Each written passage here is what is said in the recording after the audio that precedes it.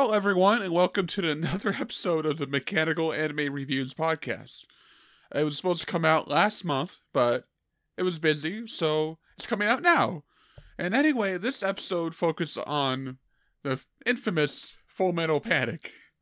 Last month was Mecha March, and it was also the last time that I've written about Full Metal Panic, and probably will write about it for a long time, so this was meant as a companion piece, but yeah, like I said, busy. Full Metal Panic is a show that is near and dear to my heart. It is something that I watched near the beginning of my mecha journey, and one of the few series that I've ever gotten my family to be interested in.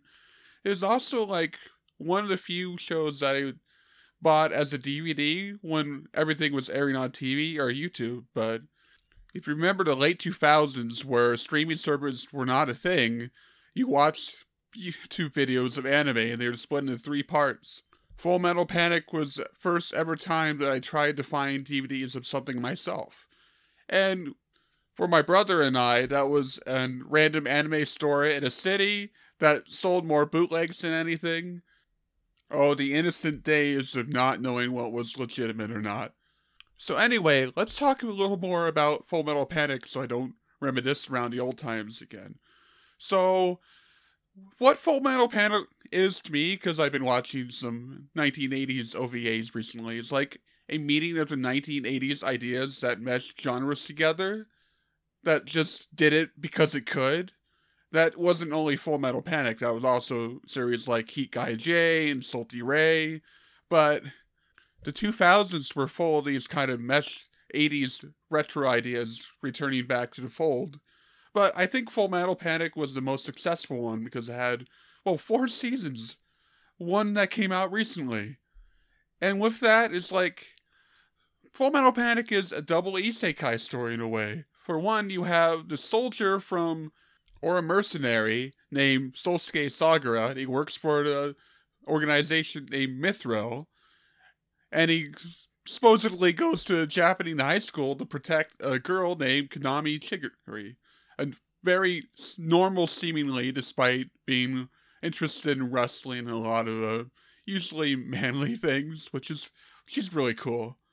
So there's meeting of the world and the military going back to a normal life, and then sometimes there is the normal life seeing the military. So there's a bit of a romance between Sosuke and Chidori.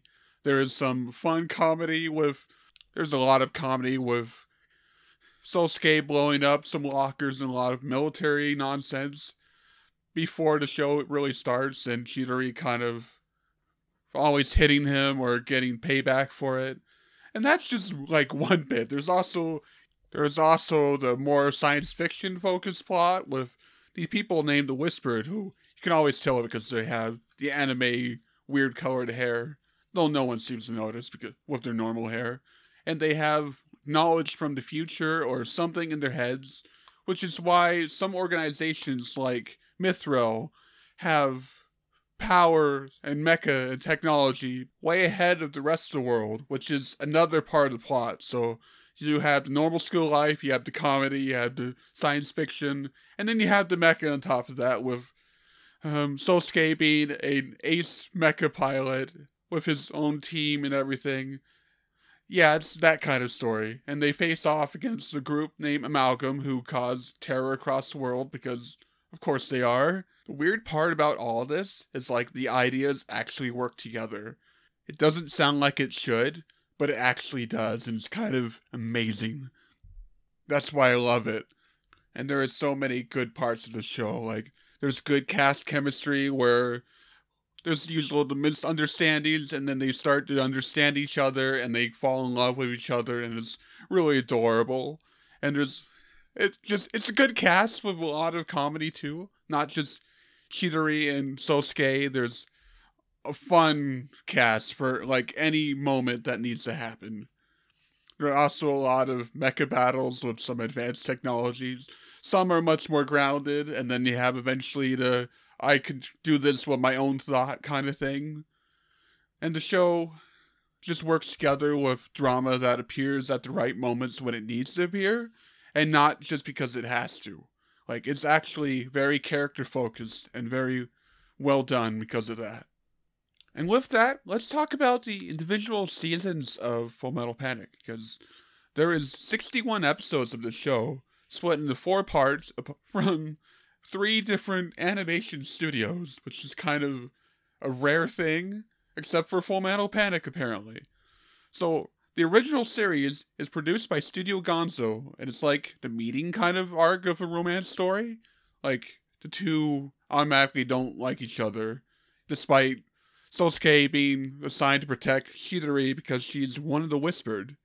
So it's one of those meeting of the universes in the world, and it's really good. The art style is generally good, but the animation with the mecha itself is kind of a bit lacking because I don't think Gonzo has the firepower or energy of a lot of other studios. But it's highly recommended. Very good, very fun. Has a lot of good character, good comedy, and everything. The next 2 are from Kyoto Animation, and there are 13 episodes and 12 episodes apiece. The second raid is a more all dramatic, nothing comedic, and it's the story of Sosuke and Chidori being split apart after finally understanding each other. Sosuke cannot function without Chidori. And on the other side, when Chidori is by herself and facing against Malcolm's forces, she uses what she learns from Sosuke to survive.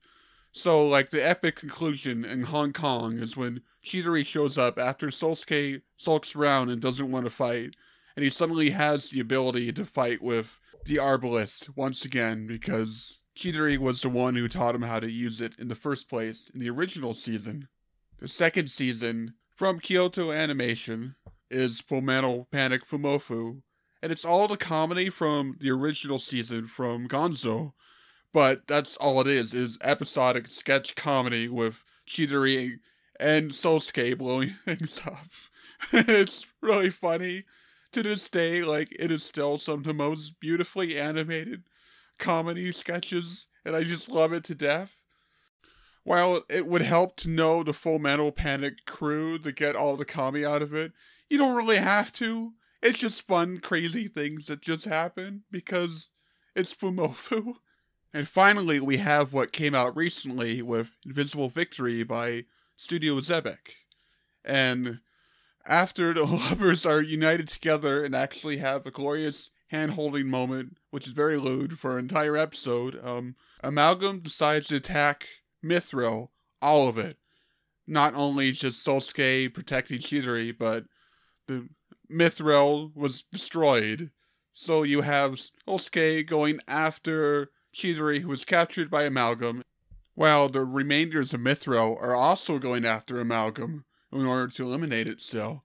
So there's a lot of good conflict and everything, and the only bad part were the CG mecha, which didn't have a lot of texture to them, and just, I wish it was Kyoto Animation doing all the hand-drawing mecha that they did, but I guess that's just the recent times with mecha besides Trigger and Sunrise. Oh well. And the worst part of Invisible Victory, after all the good things, is, well, it's left on a cliffhanger where Sosuke says he will go after Chidori no matter what, and Chidori says, yes, please kill as many as you can. And that's all we have for now. So I hope a season 5 appears soon, but for now, that's all we got. So yeah, that's the general explanation and exploration of Fullmetal Panic. I did miss a few things, like the crew of the large submarine to Danan, led by a very high school age Testarossa, who is very clumsy and likes Sosuke too, along with Kurz Weber, who's a pervert but a sniper, and Melissa Mao, who's just generally a badass woman and you can't really help but enjoy whatever she does, keeping Sosuke and Kurz in line when they're together. But I feel like there's a lot of things that you should watch the show for. But the Sosuke and Chidori line is how you can get into it. Everything else is like good world things that you can't help but love. And that will do it for this podcast. Thank you for listening to my retrospective of Fullmetal Panic, even though it's a little bit of a short one, and I will talk to you guys next time.